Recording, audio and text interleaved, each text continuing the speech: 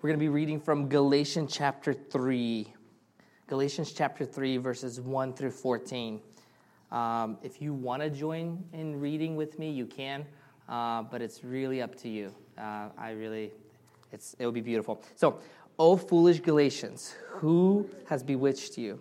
It was before your eyes that Jesus Christ was publicly portrayed as crucified. Let me ask you only this. Did you receive the Spirit by works of the law or by hearing with faith? Are you so foolish? Having begun by the Spirit, are you now being perfected by the flesh? Did you suffer so many things in vain? If indeed it was in vain, does he who supplied the Spirit to you and works miracles among you do so by works of the law or by hearing with faith? Just as Abraham believed God and it was accounted to him as righteousness. Know then that it is those of faith who are the sons of Abraham. And the scripture foreseeing that God would justify the Gentiles by faith, preached the gospel beforehand to Abraham, saying, "In you shall all the nations be blessed." So then, those who are in faith are blessed along with Abraham, the man of faith. For all who rely on works of the law are under a curse. For it's written, "Cursed be everyone who does not abide by all things written in the book of the law and do them." Now it is evident that no one is justified before God by the law, for the righteous shall live by faith. For the law is not of faith, rather, the one who does them shall live by them. Christ redeemed us from the curse of the law by becoming a curse for us. For it's written, "Cursed is everyone who's hanged on a tree," so that in Christ Jesus the blessing of Abraham might come to the Gentiles, so that we might receive the promised Spirit through faith. This is the word of God. You can have a seat.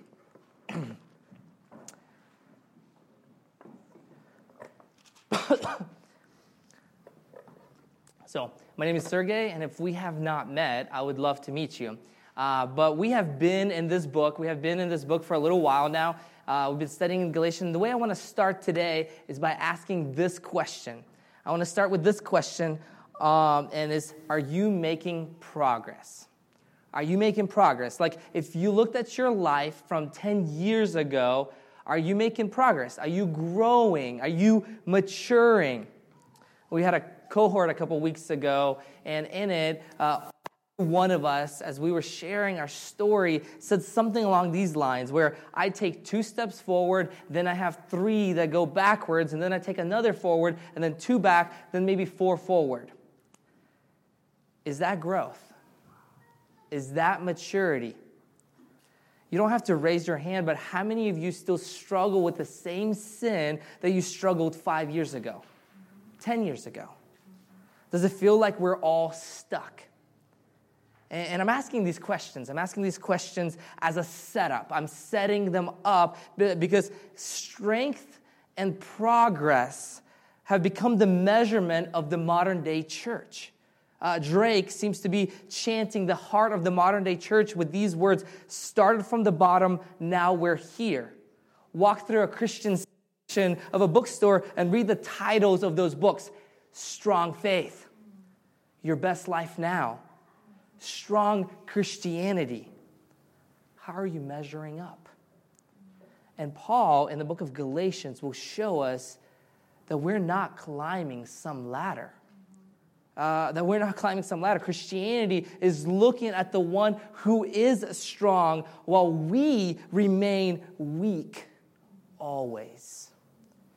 It is relying on Christ, and maturity and growth is relying on Christ. Maturity and growth is seeing ourselves as weak, broken, sinful, and looking to the one who is strong for us, who took all the brokenness upon himself. In other words, Paul will address progress and maturity, but he's going to address it in such a way that is different from what you are used to hearing. So let's jump in. Let's start from verse 1 of chapter 3. He starts off and he says, O foolish Galatians, who has bewitched you?" The actual language here says, "You brainless, idiotic Galatians, who has cast a spell on you?" Maybe you remember when we started this letter, I talked about a tone in the beginning, about Paul's tone in this letter. It's strong, almost angry tone. Well, that tone is back, right? The tone is back, and he calls them brainless because right away he says, it was before your eyes that Jesus Christ was publicly portrayed as crucified. So now, we know historically that no one in Galatia saw Jesus Christ crucified. No one living in the modern-day Turkey saw Jesus crucified with their own eyes. So when Paul uses this language, he's not saying that they saw Jesus on the cross, but that they heard the message and responded to the gospel. And I point this out, this minor detail, because it tells us that Paul sees the message of the gospel as an announcement of historical event, not as a message of self-improvement. He's saying when you heard the gospel, you were hearing the message of the finished work, Christ crucified. It was an announcement that your salvation depends on Jesus' life, death, and resurrection. But now you have been tricked into believing that there's another way to be saved. So he asks them, let me ask you only this, right? Verse 2, did you receive the Spirit by works of the law or by hearing with faith? So Paul is asking this question, hoping to recall their conversion and shake them back towards the gospel. Did you receive the Spirit by doing something? Or did you receive the Spirit simply because you heard and believed the gospel? And of course, the answer is we received the Spirit simply because we heard and believed what Jesus did on the cross. So at conversion, when you believe that, at conversion, the Holy Spirit is poured into your heart.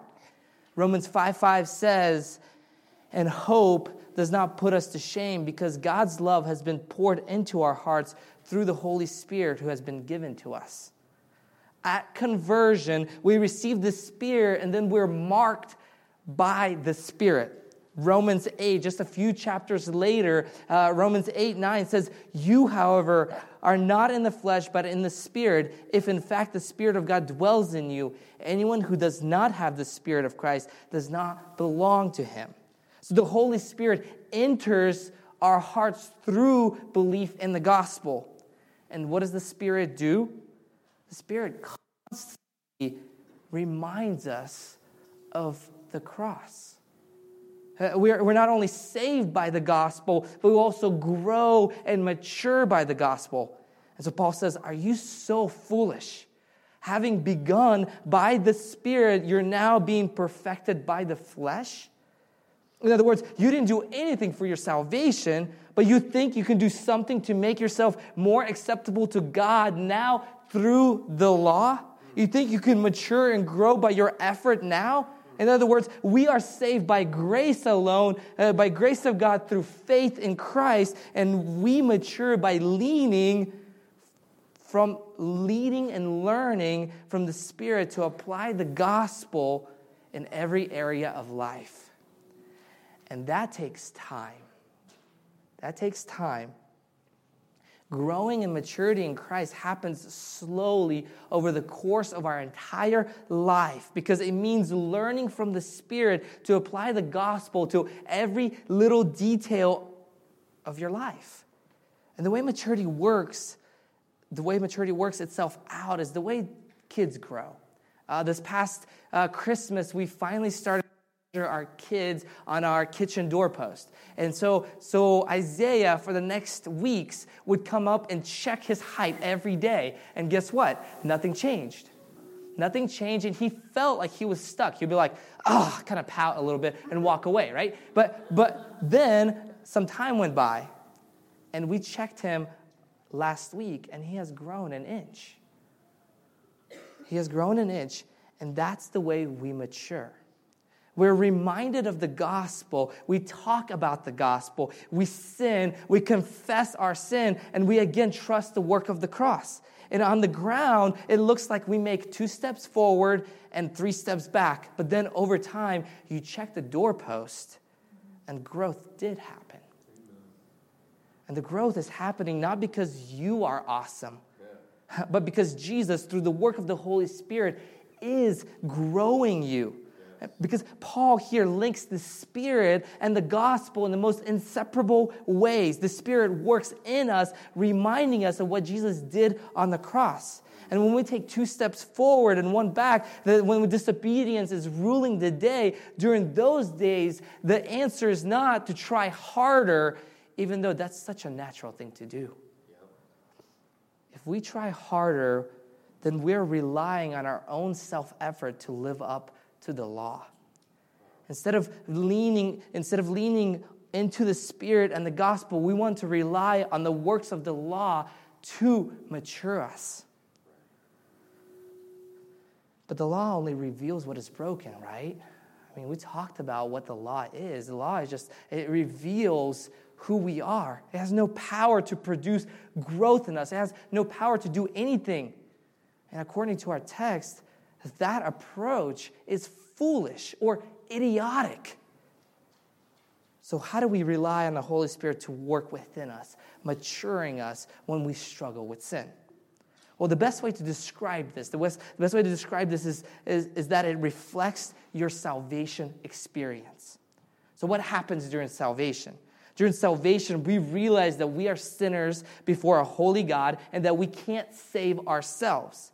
No matter how hard we try, no matter what effort we put into it, we realize that we can't get there, but we humbly see that Jesus can, and He's the one who saves us. So in salvation, we abandon self-effort and rely on the saving work of the cross.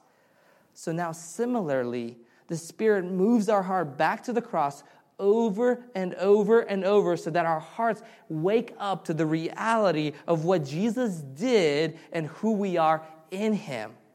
So maturity doesn't mean more consistent obedience, even though it will likely manifest itself that way. Just like salvation, maturity means growing in your awareness of your sin, or awareness of your sin, growing in your knowledge of God's holiness, and growing in our trust and reliance of the work of the cross. So maybe this will be helpful. There's a little graph that I'm going to throw up there, and we'll leave it up there for a second. Right? When we are less mature, we're less likely to see or acknowledge our sin.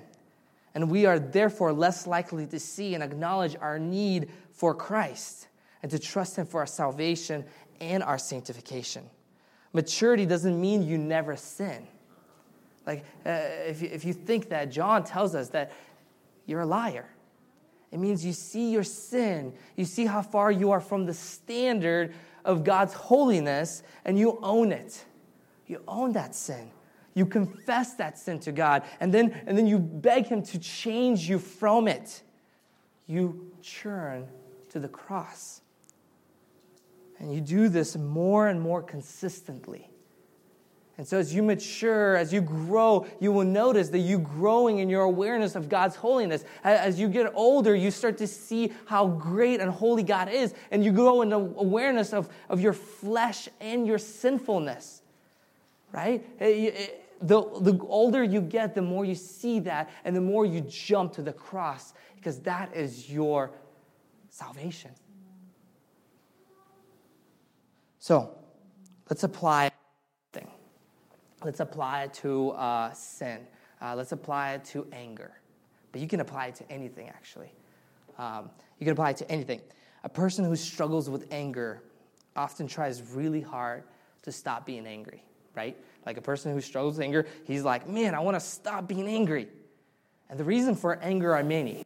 And you pick why he's angry. It could be because your agendas are not being met. Or maybe you're overwhelmed and you can't focus on what you're doing, so you snap. So what happens after you snap? You snap and maybe you try to justify it. You know, if you snap at your kids, you're trying to be like, well, they were not behaving or whatever. Well, you're trying to justify your anger. Maybe you try harder next time not to snap. So you create certain rules to follow that might help you with your anger. Maybe you just feel shame and guilt.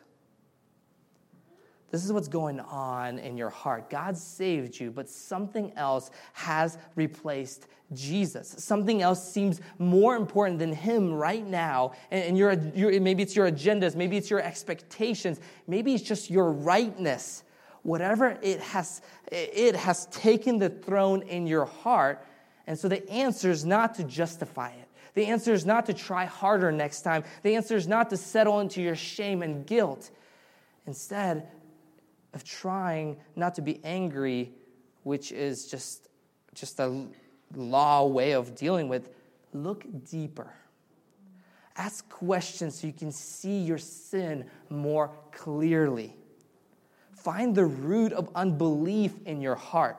What is it that you're believing in or trusting in more than Christ?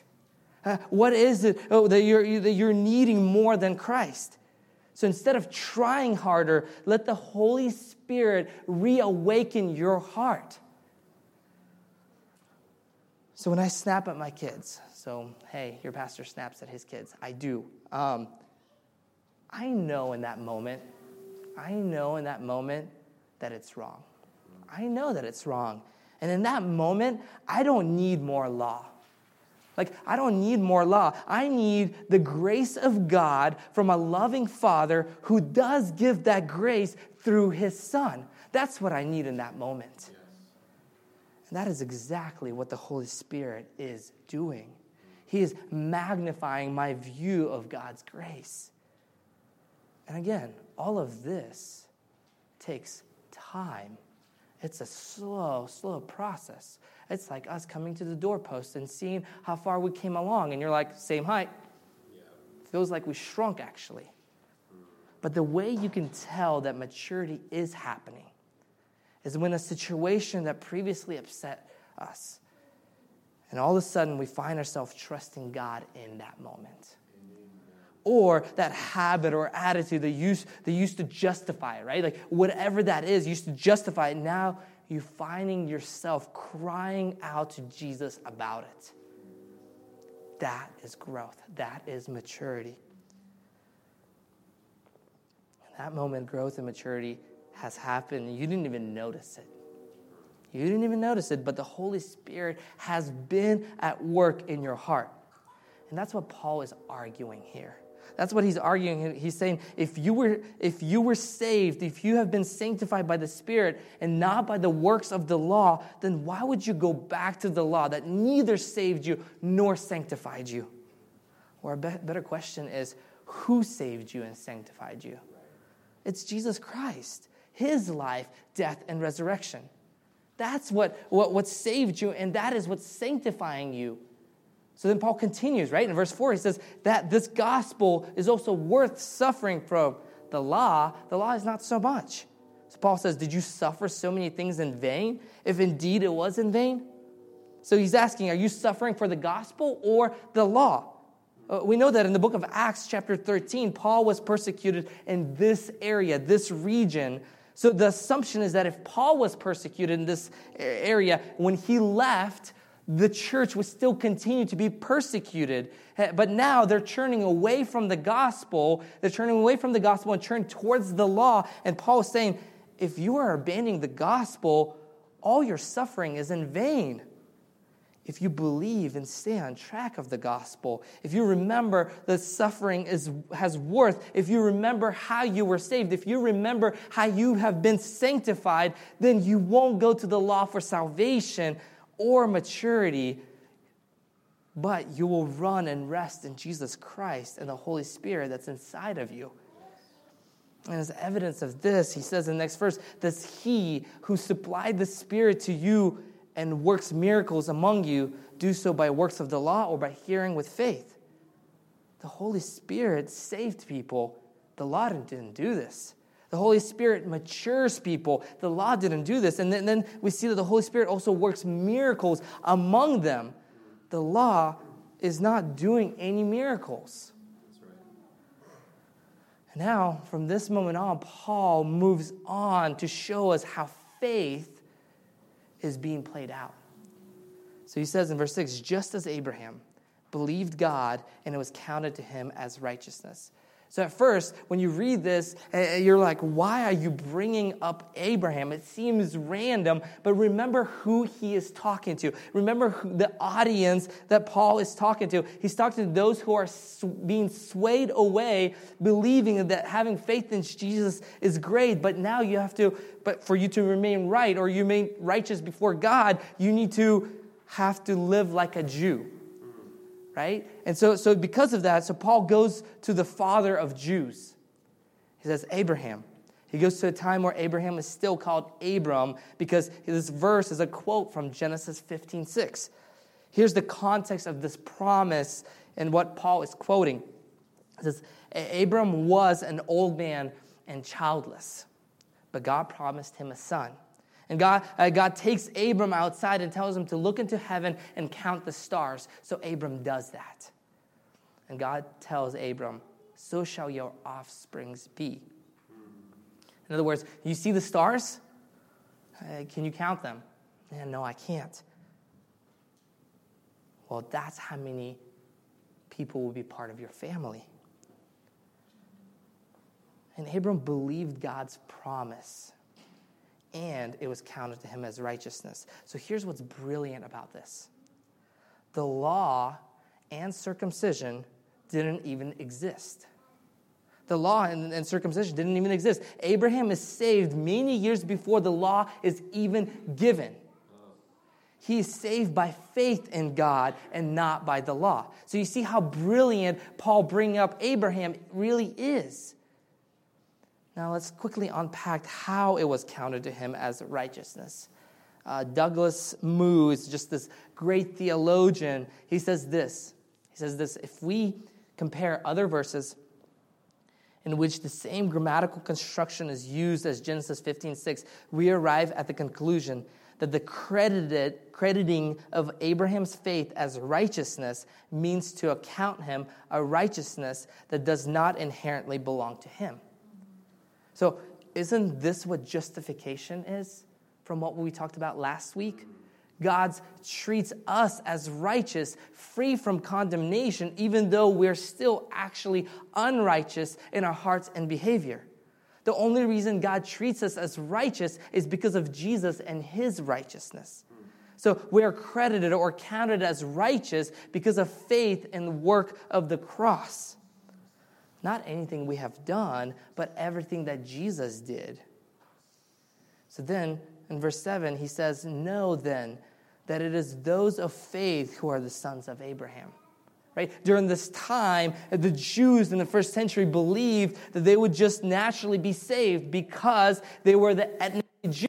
They believed that this because they were ethnically God's chosen people. And Paul is saying that it doesn't matter if you are physically descended of Abraham. Salvation is by faith, and it's by faith we are sons of Abraham. So here's how it plays out in the modern day church, or this is how it plays out for us. For those who grew up in a Christian family, there's a temptation to rely on our parents' faith and not our own. But hear this well. You're not a Christian because your parents were a Christian. In fact, your parents have a zero bearing on your faith.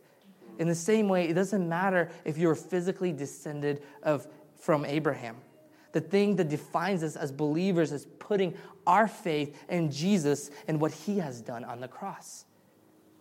Not your parents, but your faith. So what is the faith that I'm talking about here? Is it just this general belief in God? Well, it's not just a general belief in God, that God exists. James, Jesus' half-brother, says that even demons believe in that. Notice in our text that our text doesn't say that Abraham believed in God. He did. He probably believed in God, but he believed God's promise. And God then counted him as righteous. Abraham believed God's promise and counted him as righteousness. It was outside of anything Abraham could do. His wife was barren, and yet there's a promise that God can do something, and Abraham had to believe God in that moment, and he did. Now look where Paul goes with this. He says, and the scriptures, foreseeing that God would justify the Gentiles by faith, preached the gospel beforehand to Abraham, saying, in you shall all the nations be blessed. So then those who are of faith are blessed along with Abraham, the man of faith. This is a quote from Genesis 12. Notice how the promise is all the nations are included. How are they included? By faith and not by the law. The law can and does diagnose us, right? But it's not a blessing. It just tells us that we are deeply, deeply sick. The gift to mankind was faith in Jesus, the one who saves us from the condemnation of the law, the one who can fulfill all the law's demands. But oh, foolish are we because we continually come back to the law to save us. We want the law to justify us, and we want the law to sanctify us. And Paul says, for all who rely on works of the law are under a curse. For it's written, cursed be everyone who does not abide by all things written in the book of the law and do them. So what Paul is basically saying, if you want to live under the law, if you want to live under this curse, then abide everything this book says. If you don't want this other way of faith, if you want this other way of the law, then make sure you observe everything and you observe it completely. Don't just pick and choose. Don't just choose certain laws that you can obey, like the standard that you're building up. No, it's all of it. Either satisfy all of them, or if you fail even at one, then you have failed and are already under the condemnation from God. And this is the perfect definition of a performance-driven walk with God. I remember in college, I was trying really hard to live by the law. I probably would not have called that. Like if somebody came to me and said, hey, were you trying to live by the law? I'll be like, no, I've just been trying to be walking with Jesus, or whatever, however I would have phrased it, right? But now looking back, I lived by the law. I just thought that I had to observe all these things, like don't get drunk, don't drink too much, don't sleep around, don't do this or that, and that list went on and on and on, right? But during that time, I had two extreme reactions. I was either very timid and nervous, or I was extremely prideful. Extremely nervous and timid because I was unsure where I stood with God. So if I lusted, and then I remember laying in bed at night just hoping that I was still a Christian. But let's say that it was a great week. I measured up to the standard that I created. Well, then I was extremely prideful. I thought I was awesome. I felt great about myself. But both of those paths that I was living were under the condemnation of the law. And look what Paul says. Now, in verse 11, now it is evident that no one is justified before God by the law, for the righteous shall live by faith. But the law is not of faith. Rather, the one who does them shall live by them. Christ redeemed us from the curse of the law by becoming a curse for us. For it's written, curses everyone who is hanged on the tree, so that in Christ Jesus the blessing of Abraham might come to the Gentiles, so that we might receive the promised Spirit through faith. So Jesus brought us into blessing because he became a curse for us. This is the good news. This is the good news of Christianity. Jesus becomes a curse for us, or on behalf of us, or in place of us. Jesus was the substitute. He received the curse. We received the blessing. Our sin and curse is put on him. His righteousness and blessing and spirit is put on us. When Jesus died, God looked at Jesus and saw sin and condemnation. And Jesus became sinner for us. He knew no sin, but he became a sinner for us. Why? So that we become righteous in the same way. God looks at us as righteous, flawless. Amen. And this reality can't change. This reality can't change. We are righteous and we stay perfect in God's sight. In other words, if you put your faith in Jesus, you are as holy as you ever will be. Period. Tim Keller says this. He says this about these verses. He says, we do not begin by trusting in Christ, curse becoming, blessing giving death for us, and then continue by human effort, as though we must now earn ongoing blessing. That is foolish. You see, God saved us because he opened our eyes to the truth of his Son crucified. And we never move on from that. We never move on from that. What started this journey, this faith walk, right? Like what started is what sustains us through the Spirit, because the Spirit continually pushes us back to the cross. And that is maturity. That is progress. We rely on the cross of Jesus and his work daily. Let me pray for us.